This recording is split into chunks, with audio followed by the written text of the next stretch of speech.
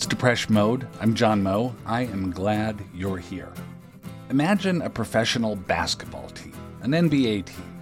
Usually has anywhere from 12 to 15 players in uniform, ready to play, even though only 5 players can be in the game at any one time. The rest are reserves. They swap in when players get tired out, need a break, certainly if there's an injury. The reserves are there so the team can stay strong. Now, imagine a team where only 5 guys show up to play. Over the course of the game, they're going to wear down physically and psychologically, probably.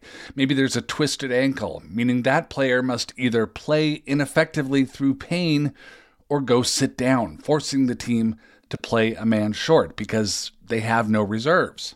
So what happens to that team? Well, they get dunked on severely. They lose big. They get blown out. They get crushed. Choose your expression. People with a mental disorder, or even just people struggling with a lot of mental stress, are like that poor team. They lack reserves. They don't have fresh energy when they need it. They don't have backups when faced with adversity. And they tend to lose. If that's you, it's not your fault. It's not weakness. You didn't make bad choices. You were just robbed is all. You don't have a bench. Kelly Williams Brown is not a professional basketball player. She's a writer living in Salem, Oregon, just south of Portland. Kelly is the author of the book Adulting and popularizer of that term, meaning learning skills and doing things to make your adult life more functional and easier and more prosperous. In her new book, Easy Crafts for the Insane, the functionality and ease of adult life for Kelly breaks down as Kelly breaks down. Relationships collapse, medical problems emerge all over the place, and Kelly had been dealing with depression her whole life at this point, so she doesn't have the reserves to handle all of that. No one left on the bench. But she also comes up with kind of an unusual way to address the situation. Not solve it, but address it. She turns to origami and glue guns and crafts. A warning, there's conversation about suicide in this episode after the second break. The book begins as Kelly's marriage of only a few months is ending.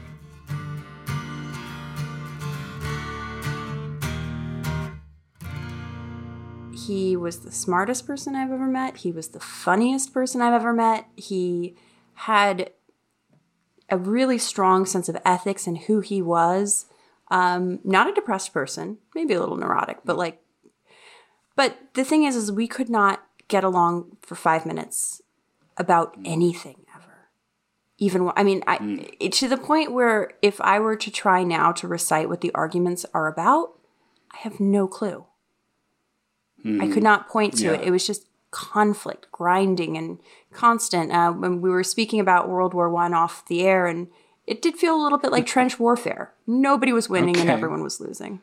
Right. It was just a war of attrition going on. Pardon the dumb question, but if you'd known him since you were 15 and this had always been the case, why'd you marry him? Well, we only dated for about 4 years before we got married. I mean, we haven't been together since we were 15. I do want to clarify that.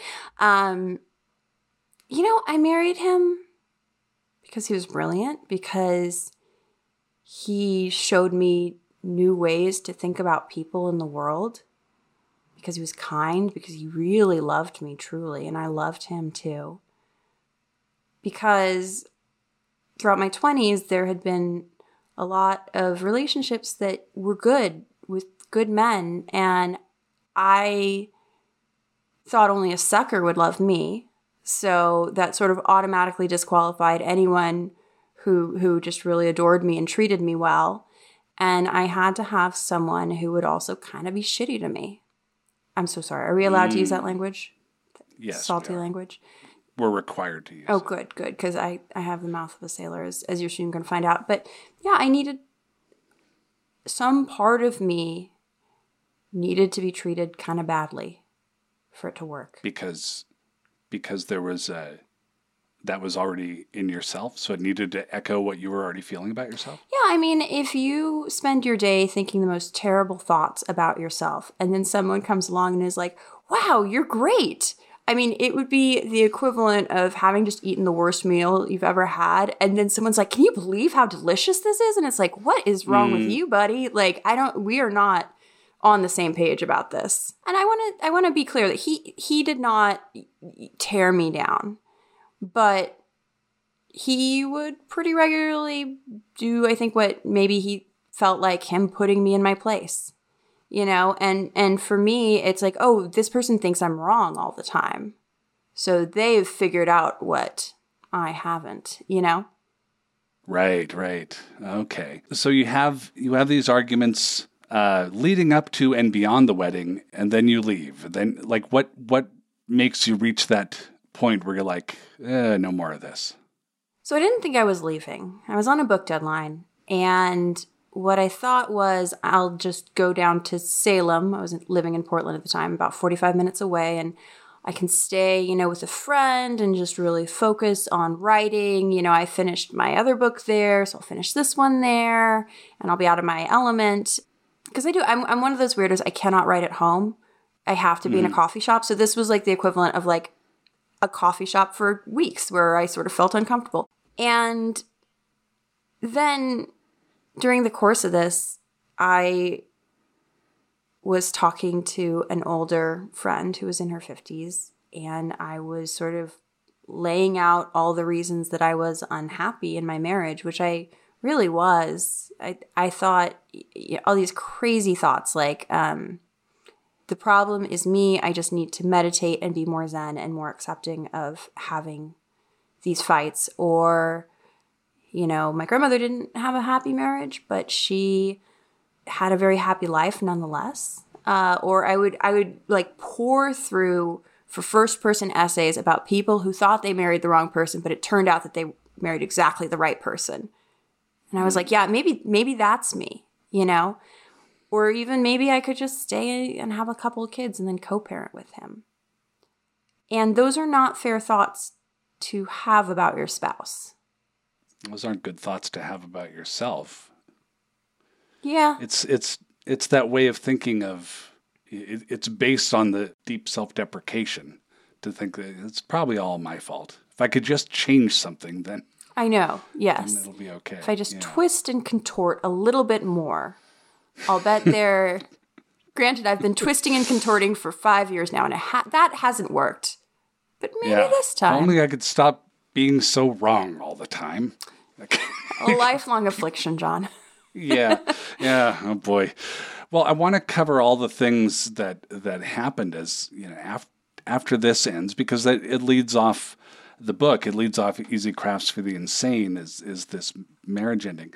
So here's what I have written down. Let me know if I've missed anything huge. There was a friend group that formed and collapsed. A new relationship formed and collapsed. Trump got elected. Father diagnosis of cancer. Death of grandmother and cat.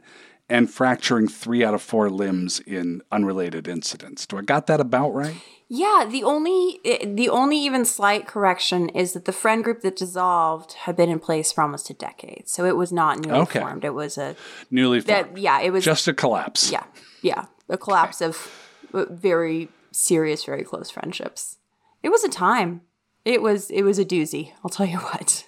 It's a long, extended time. So you go into a couch state, and what did this depression look like? How did it emerge, and how did it present, as the doctors say? Well, I had my first depression when I was 15, so it wasn't a total shock that I was depressed. It really set in.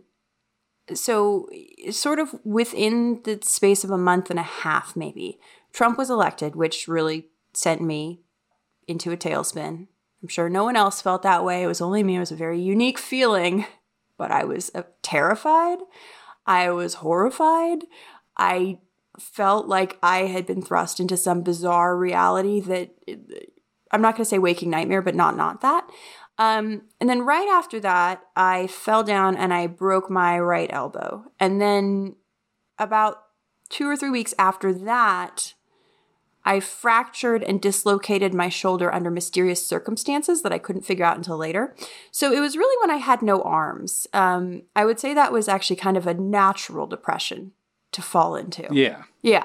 Yeah. Very motivated. Right. Well, and I think being injured in general, even if it's something quote unquote not serious like a broken bone, I think we sort of underestimate how extremely difficult it is to go, from being able-bodied. I have the privilege of being able-bodied and, use of all limbs to not, to having a disability that is, pretty serious, even if temporary.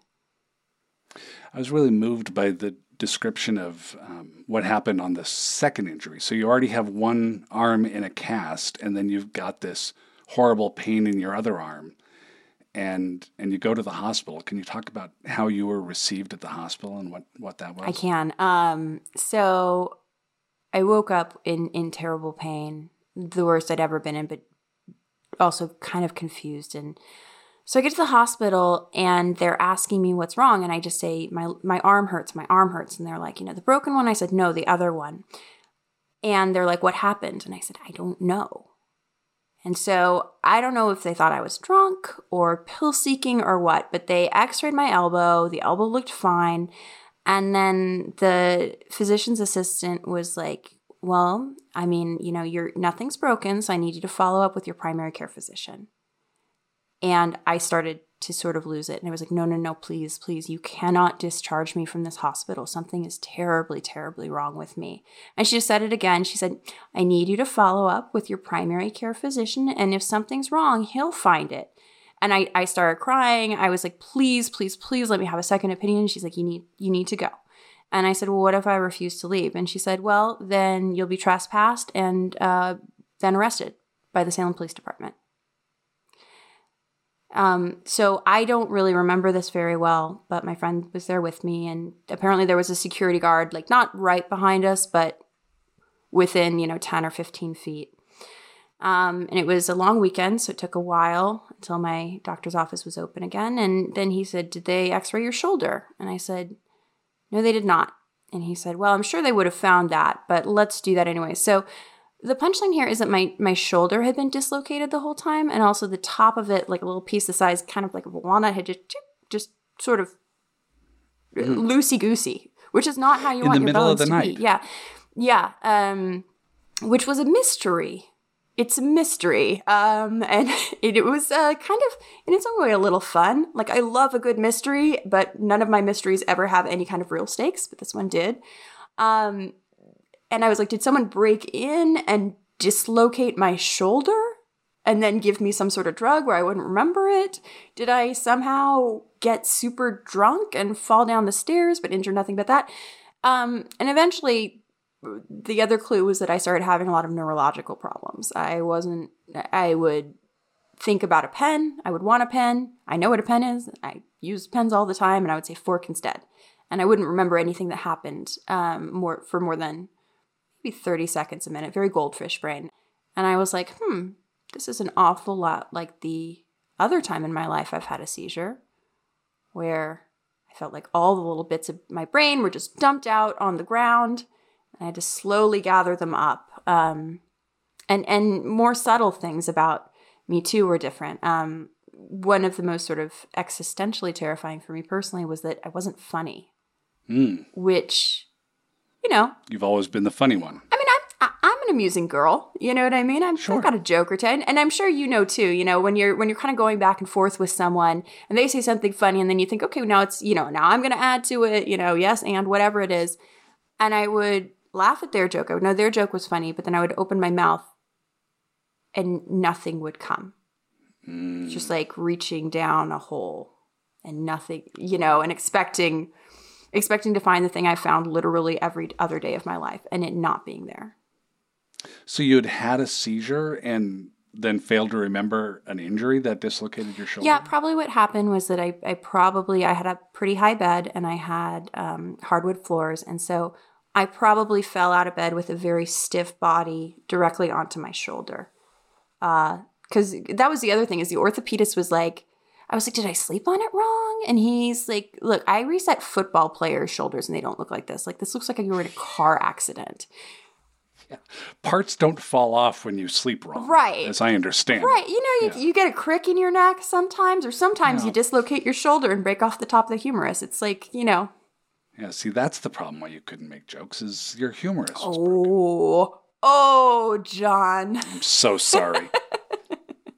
So at this point, then both arms are disabled, and I imagine you're in a great deal of pain. Yes.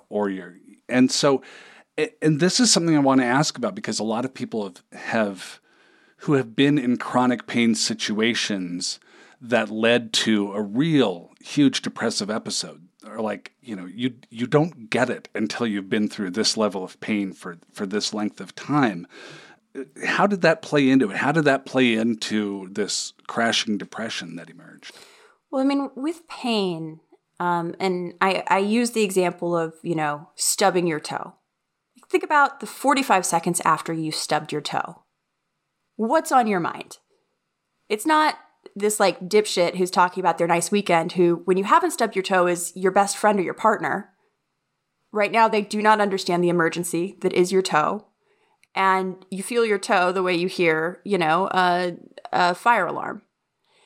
And when it's that all the time, there's not a lot of room for other stuff. And you compound that with the fact that you're very tired because your body is trying to knit itself back together. Like it takes an unbelievable amount of energy for your body to heal itself. You are so acutely aware of what you cannot do, especially without arms. There's a lot of things that require arms, John. You'd be surprised the percentage. I'm guilty of not thinking about that during all the times my arms work perfectly fine. Well, there's a Kermit the Frog song called I Love My Elbows. And at this point in my life, I've actually broken both elbows in the same way. So I listen to the song when I'm like feeling down and I'm like bend my elbows and I'm like, you know what, got elbows today. So it could be worse. Yeah. Yeah. So at this point, marriage had collapsed. Trump was in, you had these injuries, you had this chronic pain, you had this lack of use of arms. Is that when this monster depression just started sinking its teeth in? Yeah. Yeah, it was, it had really started with Trump and got worse from there. After the election, I laid in bed for 4 days. And I got out of bed after that, but I didn't really feel like it. But it kept growing and growing. And the other thing that was happening simultaneously is that I got med fatigue, which I've been on Zoloft. That had been working well for me. It was nice and balanced for 4 years. It was, like all medication, it's not a happy pill. It doesn't change my life, but it allows me to feel happiness when things are happy and sadness when things are sad. And now I was just feeling nothing. Which is, sometimes I would have enough energy to think about how dreadful I was and also how dreadful the world was, I equal opportunity. But mostly I just felt tired and like not existing. Everything was in black and white. The things that bring me joy on a day-to-day basis. And there's a lot. Like I actually take a great deal of joy in small things around my life and people, but nothing made me happy. It was just maybe a tiny bit of temporary relief and then back to it. What did that mean for elements of your life, like your social relationships with friends, romantic relationships, work? Like how were those all affected? Well, it poorly. I think is the adversely. Yeah, not well. It didn't improve anything. My mom jokes, and it's actually not a joke. It's just a statement of fact. That when she comes and visits me and my house is kind of messy, she always gets a little bit worried because that's one of the things that happens. It's like I'm a naturally pretty messy person, but then I keep it in check. But when I stop doing that, that's the problem. And it's a similar lack of, I hate to say lack of performance. It makes it sound like, my life is a corporation, which it is certainly not. But just everything is left out in the rain without a cover. And it gets worse. It gets rusty. It gets run down. It's neglected, So were you working on a new book at this point, or were you writing for somewhere? Funny story with that. So I had a book coming out, that was written in a very different world before Trump was, I mean, I've avoided the man my whole life, but unfortunately, he existed, but not the way he existed after November of 2016. But it's called Gracious. And I had interviewed all these wonderful older women in their 70s, about how you really make other people feel comfortable, how you really acknowledge the humanity not only of others, but also yourself, how you sort of do the very important work of remembering that everyone is just as human as you are, and you don't know where someone's been in the past 20 minutes or 20 years, so, kind of like how the intersection of, I guess, like sort of a Zen mindfulness and manners.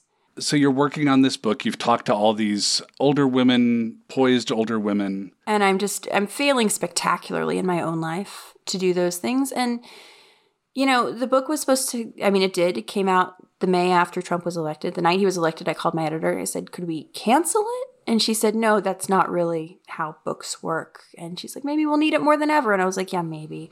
But, these qualities that I thought were really the most important ones that a human could, sort of aim at now felt like a relic of a different time. Plus, I was supposed to be promoting my book, but I didn't have any arms, which, again, limiting, for a lot of activities. Tours and interviews and yeah. Things like that. This book that I liked and I cared about, but I hadn't been able to do that great of a job on because of all of my own bullshit, just sort of was born and nobody cared. Now, can you predict how Kelly reacted when this book she had worked hard on was released to just crickets, to nothing, like it never happened? What's she going to do? That's in a moment.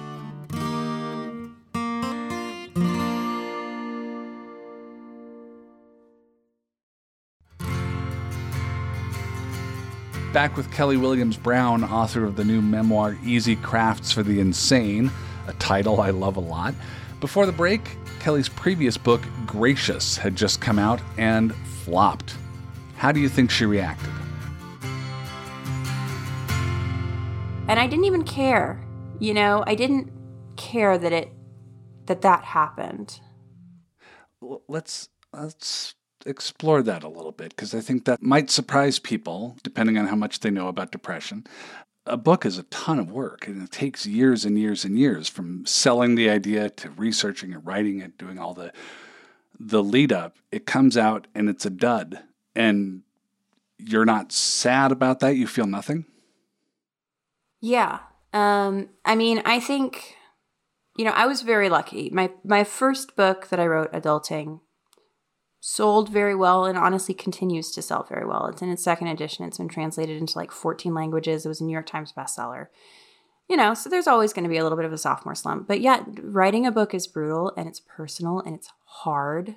And it, like speaking of things that like have a deleterious effect on your friendships and social life and home cleanliness and all of that, books and Clinty D might not be quite so far apart.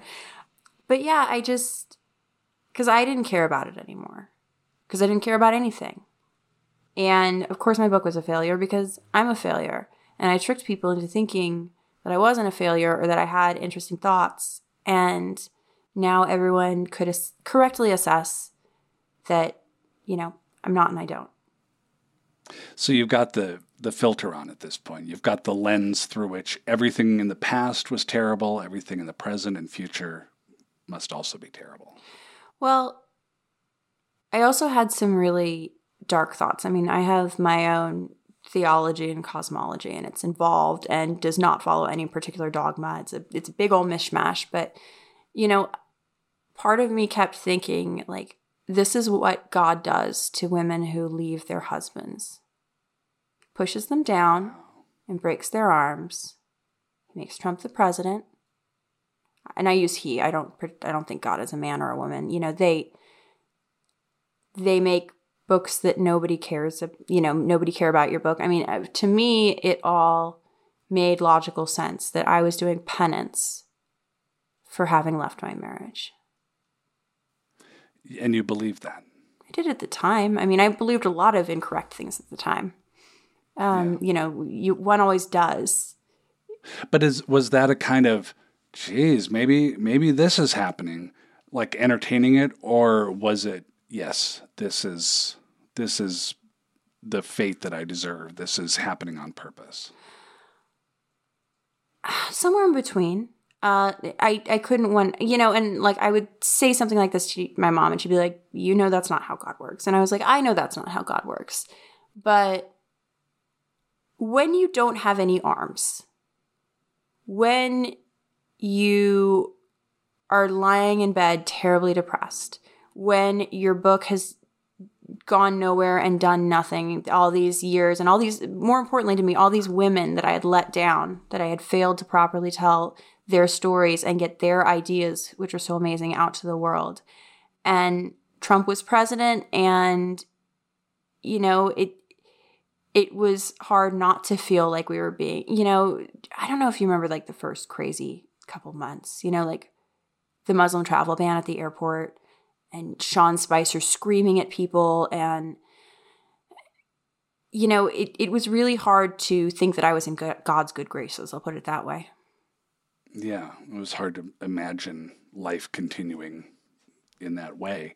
Well, I mean, I always chalk a lot of this up to how long that voice has been in your head. Because, like, I can point to things that I know indicate I am loved or worthwhile or successful or, at least human and worthy of rights and respects and capable of affection and receiving affection from others. But the voice that says, no, you're not, you actually suck. You're deep down, you're a fraud and you know it. That voice goes back longer than any other relationship that I have. And so it's the heart, and it sounds the most like mine. It's still a distortion, but it's been there for so long that when everything else breaks down, it's sometimes the only thing left. I've actually never told this story before, and I don't think I even sort of got it until just now. But when I was 3, my Granny Barb was my favorite human in the world. Still is, even though she's dead. But when I was 3, I went to her and I said, Granny Barb, have I done something really bad? Have I ever done something really bad? And she said, no, of course you haven't. Why do you think that? I'm like, I'm just sure that I've done something very bad. And, that's probably a concerning thing to come from a 3-year-old. And I couldn't even point to, I know that feeling now of like, I've done something really bad. What have you done? I don't know, but it's bad. And it's going to be figured out. There's that fundamental rot that you need to overcome. And that's part of depression management, is just facing up to that fucker all the time, and they're going to be there tomorrow saying that same stuff. And again, I'm not telling you anything you don't know, but I think there's, it's one of the things I try to explain to people who've never encountered depression themselves, like just how persuasive that can be. I mean, it really is. And, even people who don't have depression can understand the illogic of feelings. I mean, feelings, are just weather inside you. There's no real rhyme or reason to it. It's not a logical thing. It's a descriptive thing, and we've all had thoughts that we objectively know are not true. And yet emotionally to us, they're very true. You talk about the small voice, something that has helped me a lot, and this is a big part of a lot of 12-step traditions is, kind of remembering that depression is sort of by nature a very inward and self-involved thing. And so when I start to get those voices, sometimes I think, you're thinking a lot about yourself right now. What if we go check and see how a friend's doing? You know what I mean? Or I literally think I'm having a mean thought about myself. And then if I do it again, I think I'm having a mean thought about myself. If I do it over and over and over, I realize how dull I am being. Just variations on a theme. Like, it's not interesting. It's not productive. Let's change the channel. Yeah, Let's see what else seriously, is on. this is not entertaining. Yeah, yeah. I mean, and I'm sure you're familiar with the thoughts, those feelings that you have. That's the movie, but you're the screen. That's the clouds, but you're the sky. Those are the things that are projected up and seem very real, and then they will drift. Yeah. Another movie will show. I love that. Yeah, absolutely. So in this depression, pivoting here a little bit, what role did crafts play? So, as we were just talking about, just the relentlessness of depression and how that thought is just going all day. And for me, what I found is that by doing something relatively simple with my hands and just really focusing on that was, it can almost be a form of meditation where you're clearing your mind and you're just focusing on this one little thing and you're just making this one little stitch or this one little fold. And we're going to do that one. We're going to try to do it well. And then we're going to go on to the next one. And, I don't really make my crafts to give to people, or I certainly don't want them in my house. That's for sure. People enjoy my crafts. People seem to be very happy when they get them, but that's not the why of it. The why is the making. And a family friend who's an artist told me that. She's like, it doesn't really matter that much kind of how I feel about it afterwards. Like maybe I'll like it immediately afterwards and then not after time, or maybe I hate it at first but like it afterwards. And she's like, but that's not why you did it. You did it for the doing of it. So then were the crafts you were doing, it's Easy Crafts for the Insane is the name of the book. Were you looking for things that you didn't have to learn, that you weren't trying to figure out, that you could just sort of do idly? Yes. Although I did teach myself some things as well. And I do want to mention, I'm concerned that people are going to think this is a craft book. This is a kind of funny, dark memoir type thing interspersed with crafts. And as I say right on the cover, they are easy crafts. I would not necessarily call them good crafts. I would not call them beautiful crafts. I would not call them impressive crafts. We're not going after an Etsy kind of thing here. No, we're doing crafts together that a 7-year-old could do. We're filling the minutes of the day with something else to do with our brains. Right, exactly. We are focusing on making a tiny yarn puff perfectly spherical so we don't fantasize about driving into the highway median. Yeah. It's that kind of crafts. The normal kind. The normal kind. That's why everyone crafts, right? So this was at a time when you write about you're laying on the couch, you're watching too much MSNBC, you're getting takeout delivered, and you're not writing. You, as a writer, are not writing at all, but you're making little stars all the time. So is that a process of just self-maintenance? Is that an attempt to be healing? Are you hoping that this will make things better? What's the thinking behind it? Well, some of it is partially ADHD, which is another fun little fact I bring to the table about myself. For me, always having something to do with my hands sort of quiets things down, slows things down a little bit. Beyond that, I don't know why I was crafting so compulsively. And I can get you a nearby bowl of Lucky Paper Stars so you can see them. This is a bowl. Yes. There are multiple bowls, okay? So as you can see, it's quite a bit of stars. That's a lot of stars. It's a lot of stars. And how many bowls like that do you have? Probably, I guess if I was going to pour them out in a decorative bowl like that, 3 or 4, I give them away a lot. Anytime. There's a few thousand in there, right? Yeah, certainly. It's a quick craft, and once you learn it, it's just sort of something you do with your hands. I joke that I really missed my calling, in the ancient times, being a seed sorter, just someone who sits around and sorts seeds all day. I think that would have been very good for my mental health as well. There you go. But yeah, I've always been someone who crafted, but looking back over my life, I see that the times when I really was kind of doing it compulsively, where I couldn't not craft, were also some of the saddest and darkest times in my life. When I'm doing well, I still will do little things here and there, and I still I love to make people presents. I make a lot of embroidery, if somebody has a baby or for Christmas or what have you. And I love making people Valentines. But in terms of just I'm making a craft, it's not really for anyone. It is just for me. Those are always the times when I'm really depressed. And it's not an attempt to cheer yourself up? I mean, it must be self-soothing on some level. I think a lot of what we do when we're depressed is, various misguided efforts to alleviate the pain. Certainly this is a better choice than heroin.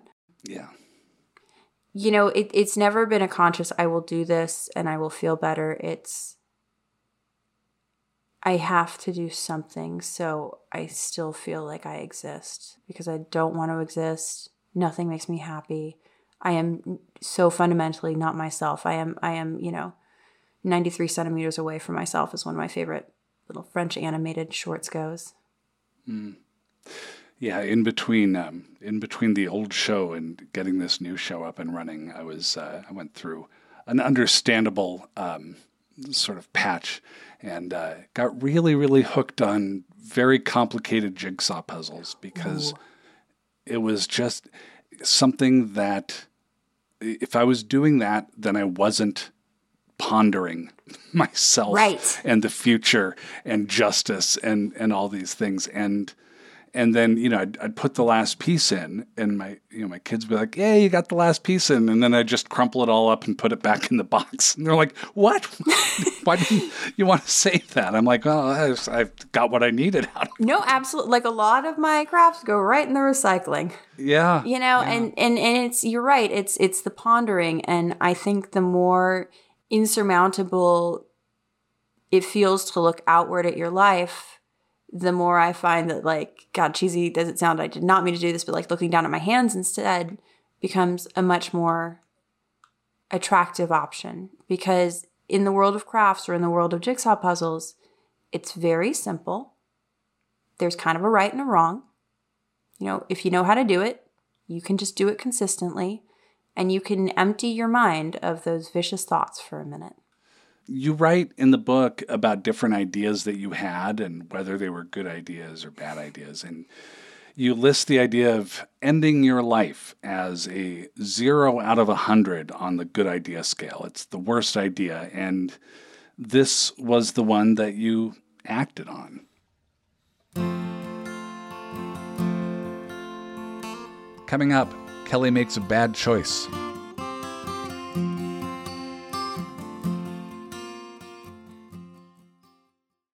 Since the dawn of time, screenwriters have taken months to craft their stories. But now, 3 Hollywood professionals shall attempt the impossible.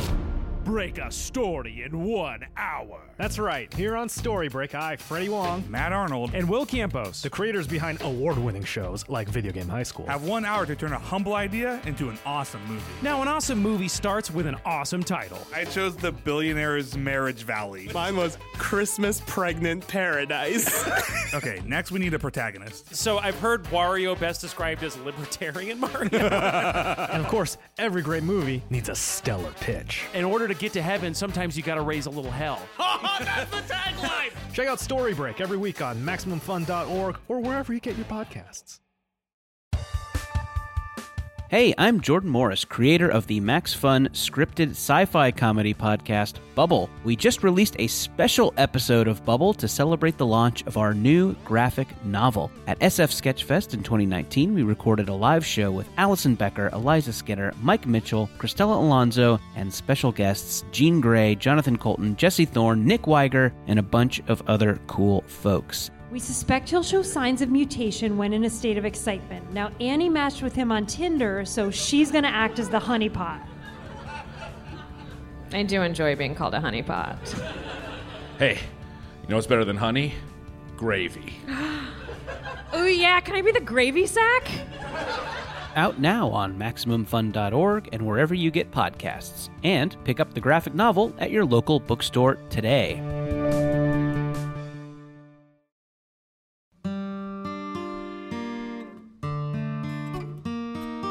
Back with Kelly Williams Brown. This part of our episode talks about suicide If you'd rather not hear that part, skip ahead about 5 minutes and 40 seconds. I asked Kelly where her mind was at this point.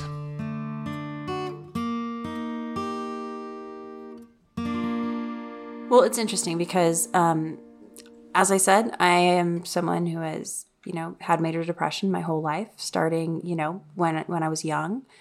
I'm used to it.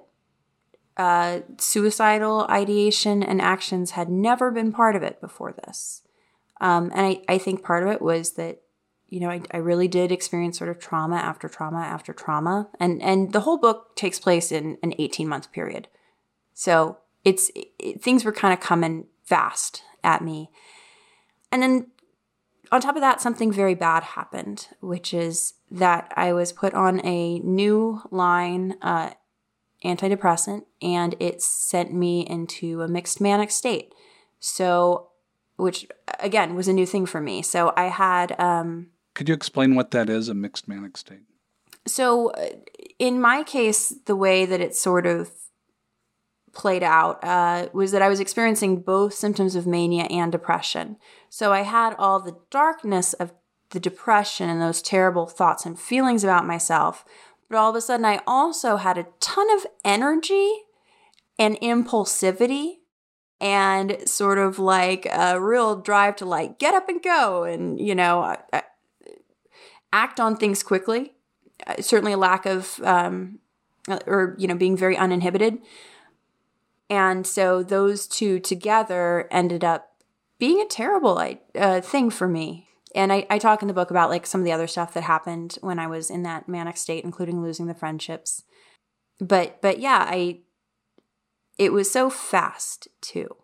That's the thing that terrifies me is that, if you had asked me that morning, are you suicidal? I would have been like, no, what are you talking about?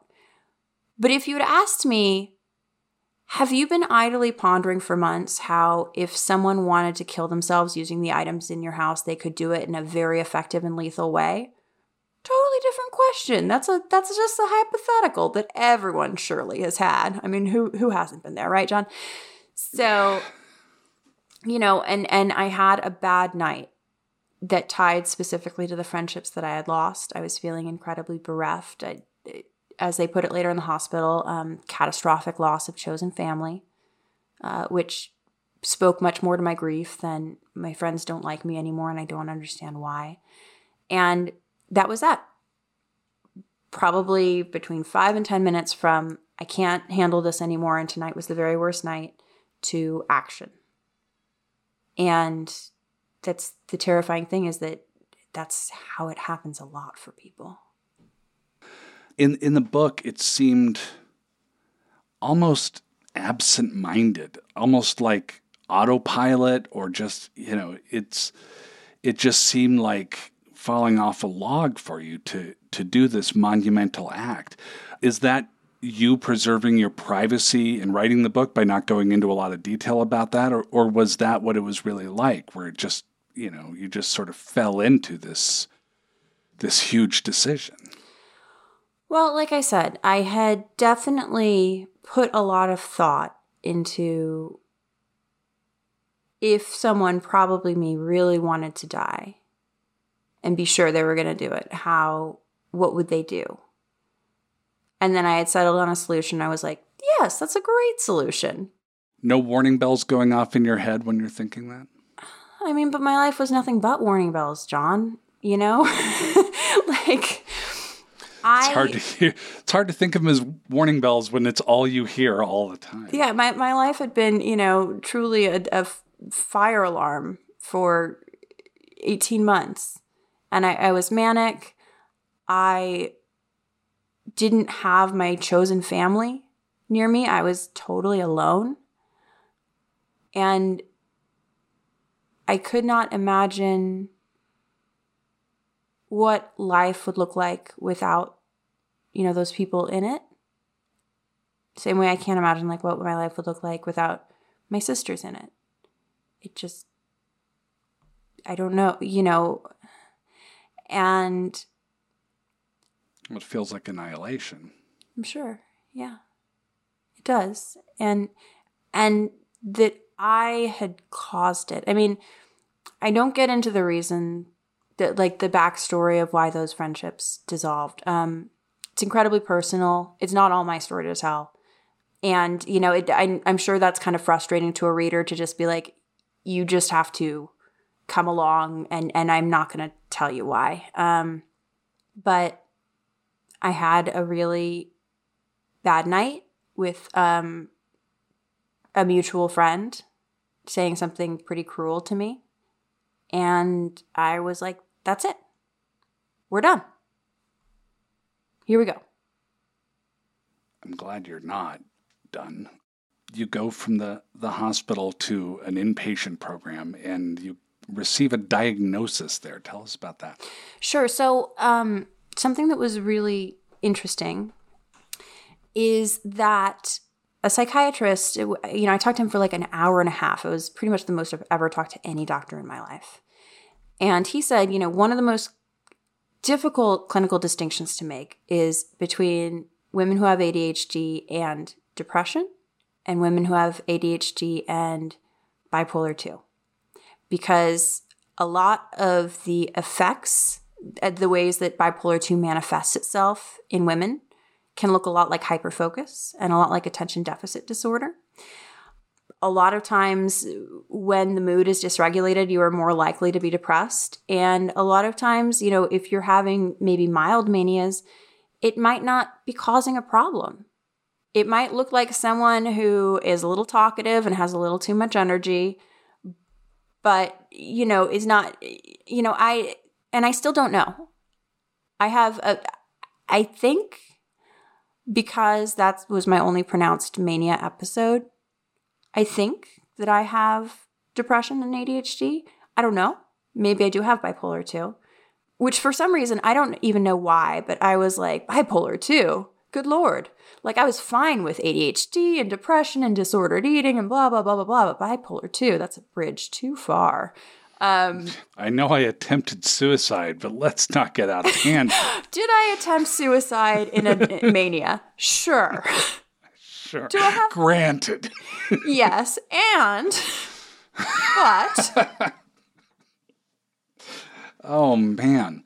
So you got help, you got some rest, and you got some help, enough to write a book, certainly, and have functional arms and go out and talk about the book. Were there not a deadly global pandemic to pile on top of this Sunday of misery that you had constructed? How are you doing now, and what does health look like now? What does your health program look like now? So all of the events of the book took place, it's about almost exactly 3 years ago, actually. We're pretty close to my date of going to the hospital. And this is a very unpopular opinion, but I did very well during the pandemic because I had already been a depressed agoraphobe housebound by health concerns. So I was pretty ready. I knew a few tips of the trade. Oh, yeah.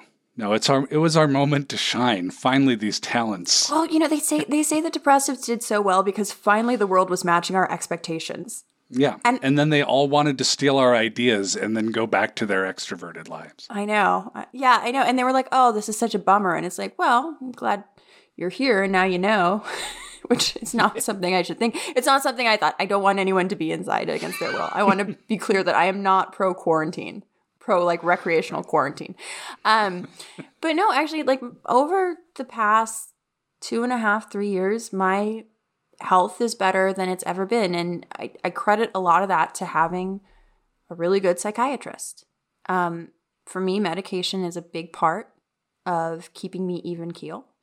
And having someone who knows me, who I go and see regularly. I always thought of a psychiatrist as just like an expensive, inaccessible therapist, which is really not what they are. They are people who specialize in, a biology that we still don't totally understand. Like, we don't understand why a lot of, mood medication works. It just does.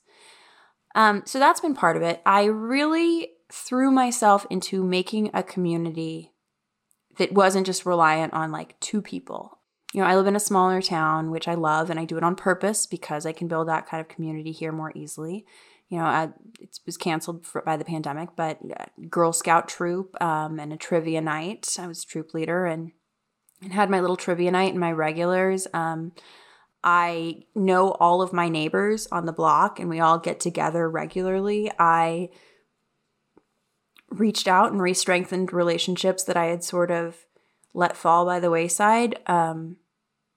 I'm in a really happy relationship with a good person that loves me and that I love and that respects and that I respect. And I don't think I would be in a position to have any of that had I not gone through so much, because it really makes me so grateful about everything.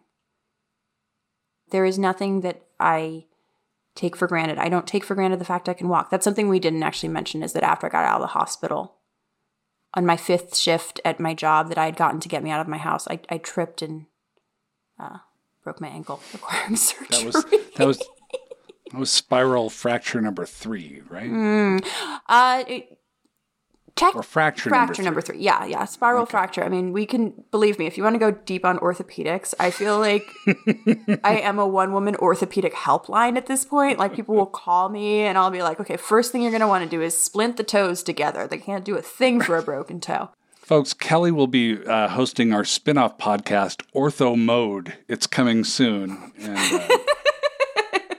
Actually, though, I one of the things that truly got me through my broken ankle and being unable to walk for 2 months, which, again, limiting, was online forum, the online ankle problem forum at patient.info, where I learned a lot of tips and tricks and also just got to commiserate with people who were going through the same thing and just be like, wow, this sucks so much. It sucks. You're a little baby. You have to ask someone for everything. You have to ask someone to throw your Kleenex away for you. Otherwise, like, all of your garbage just piles up right in the vicinity, and you would not believe how much you produce until you do not have the ability to throw it away. The book is Easy Crafts for the Insane, a mostly funny memoir of mental illness and making things. It is a memoir with crafts in it. Kelly Williams Brown, thank you so much. Thank you, John. It was a pleasure to be here.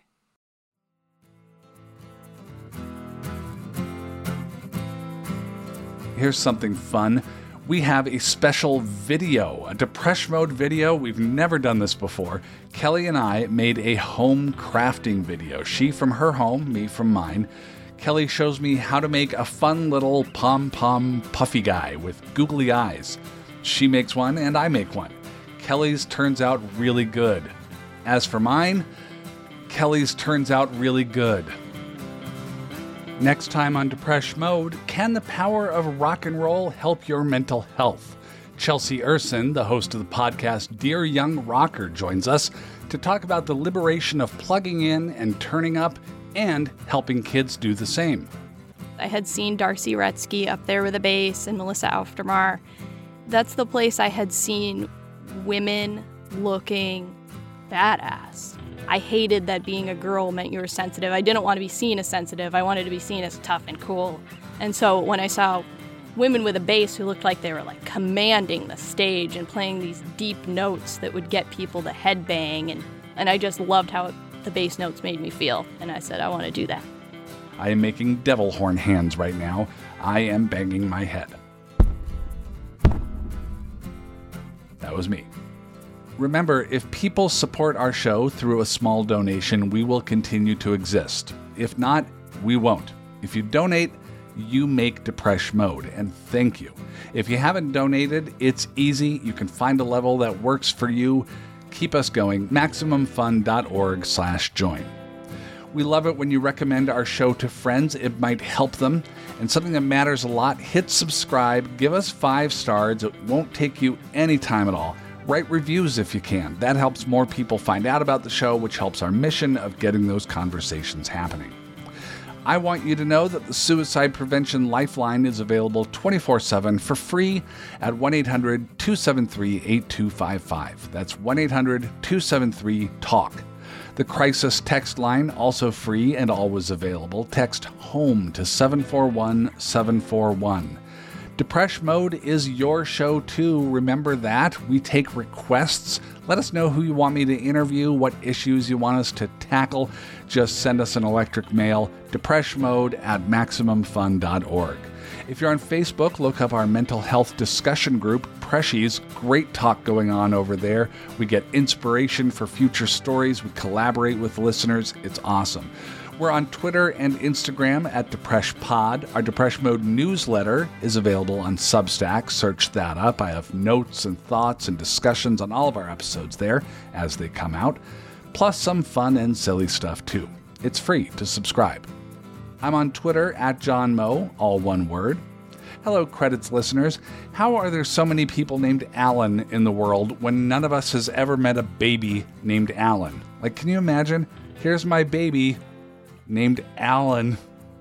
Depresh Mode is produced by Gabe Mara. Our senior producer is Laura Swisher. Rhett Miller wrote and performed our theme song, Building Wings. I'm always falling off of cliffs now, building wings on the way down. I am figuring things out, building wings, building wings, building wings. No one knows the reason, maybe there's no reason, I just keep believing. No one knows the answer, maybe there's no answer, I just keep on dancing. Hi, this is Adam Liebert Johnson from Long Beach, California, and your struggle is valid. Depresh Mode is a production of Maximum Fun and Papa Chick. I'm John Moe. Bye now.